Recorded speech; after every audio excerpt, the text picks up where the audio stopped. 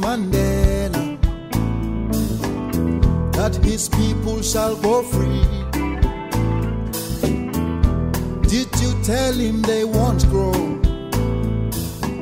Service Delivery Watch.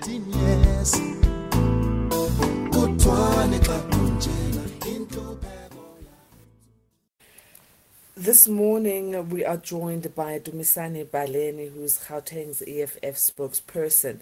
Now, if you remember, in April 2011, there was a service delivery protest in Free State, in the area of Vicksburg.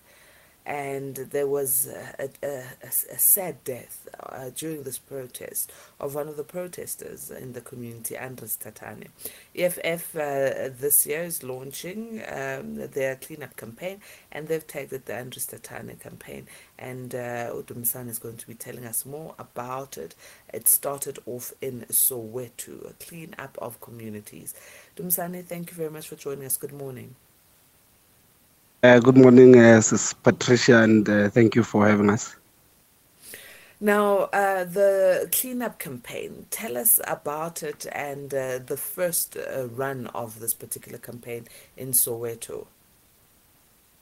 Well, in Soweto, it was a second run.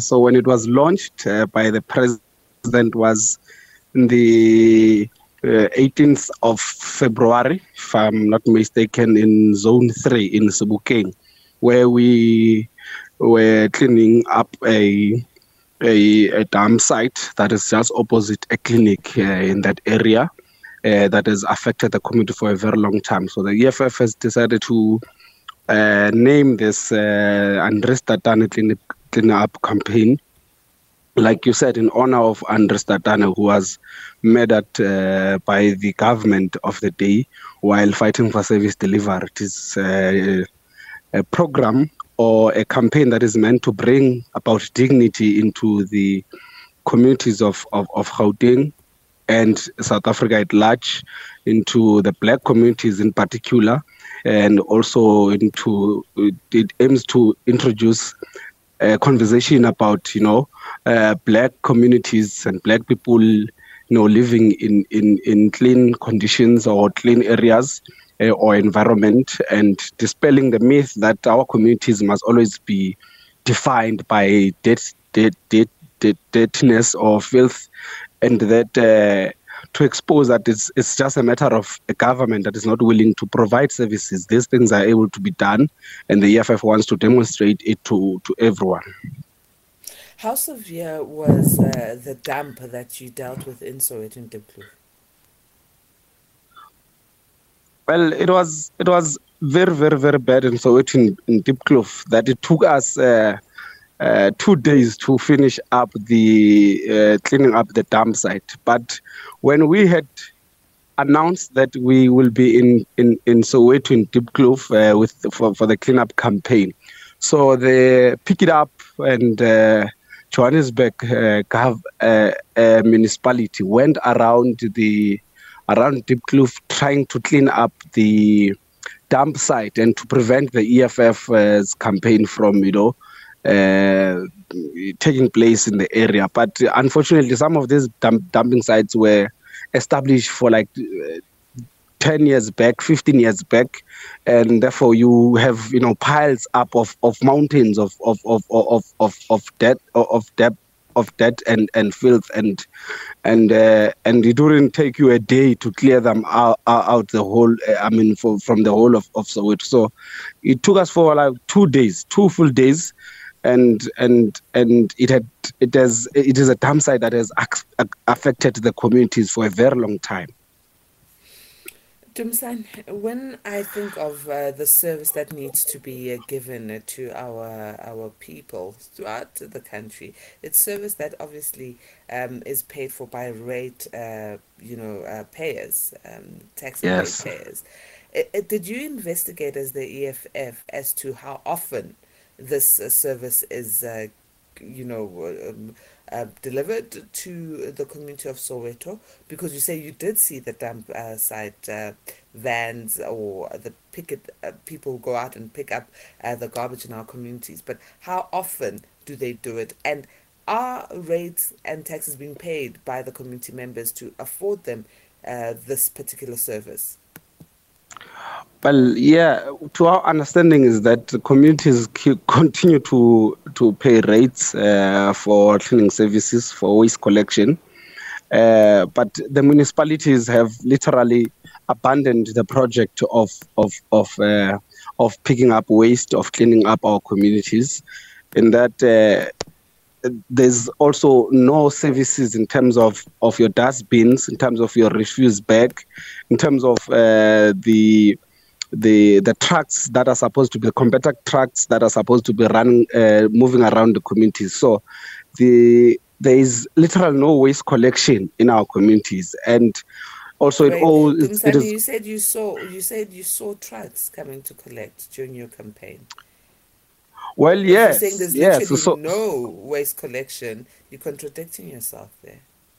Oh, well, this is how it's happening. So when we announced that we're having a campaign, that is when we saw trucks coming into the community, trying to collect and to clean up the waste, the dump sites across Soweto, and which they could not do it because they have not been doing it for a very long time, for the longest of time. So what is happening is that when we declare a campaign, you find municipalities now only releasing the municipal resources to go and collect. So there is no collection before the EFF is coming into those places. There's no cleaning up. There is no effort to assist the communities, even with basic, refuse bags and dustbins, before the EFF actually announces those that it will be engaged in that very same particular program. I hear you, Dumisani. The people who are doing the clean up part of your campaign with the EFF, are they people of the local community? Yeah, well, so what we do before we engage in the cleanup campaign, we avoid arriving in a community with borrowing trucks or hiring trucks and TLBs and clean up the community without engaging or involving the community. So we do groundwork 2 days or a week before.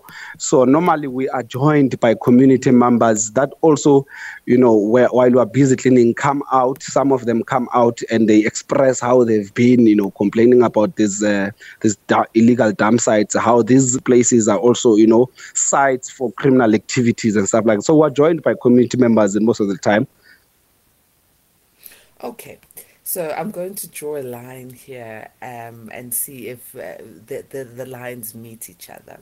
There's a point where there's community members who have joined your campaign, which is a great campaign.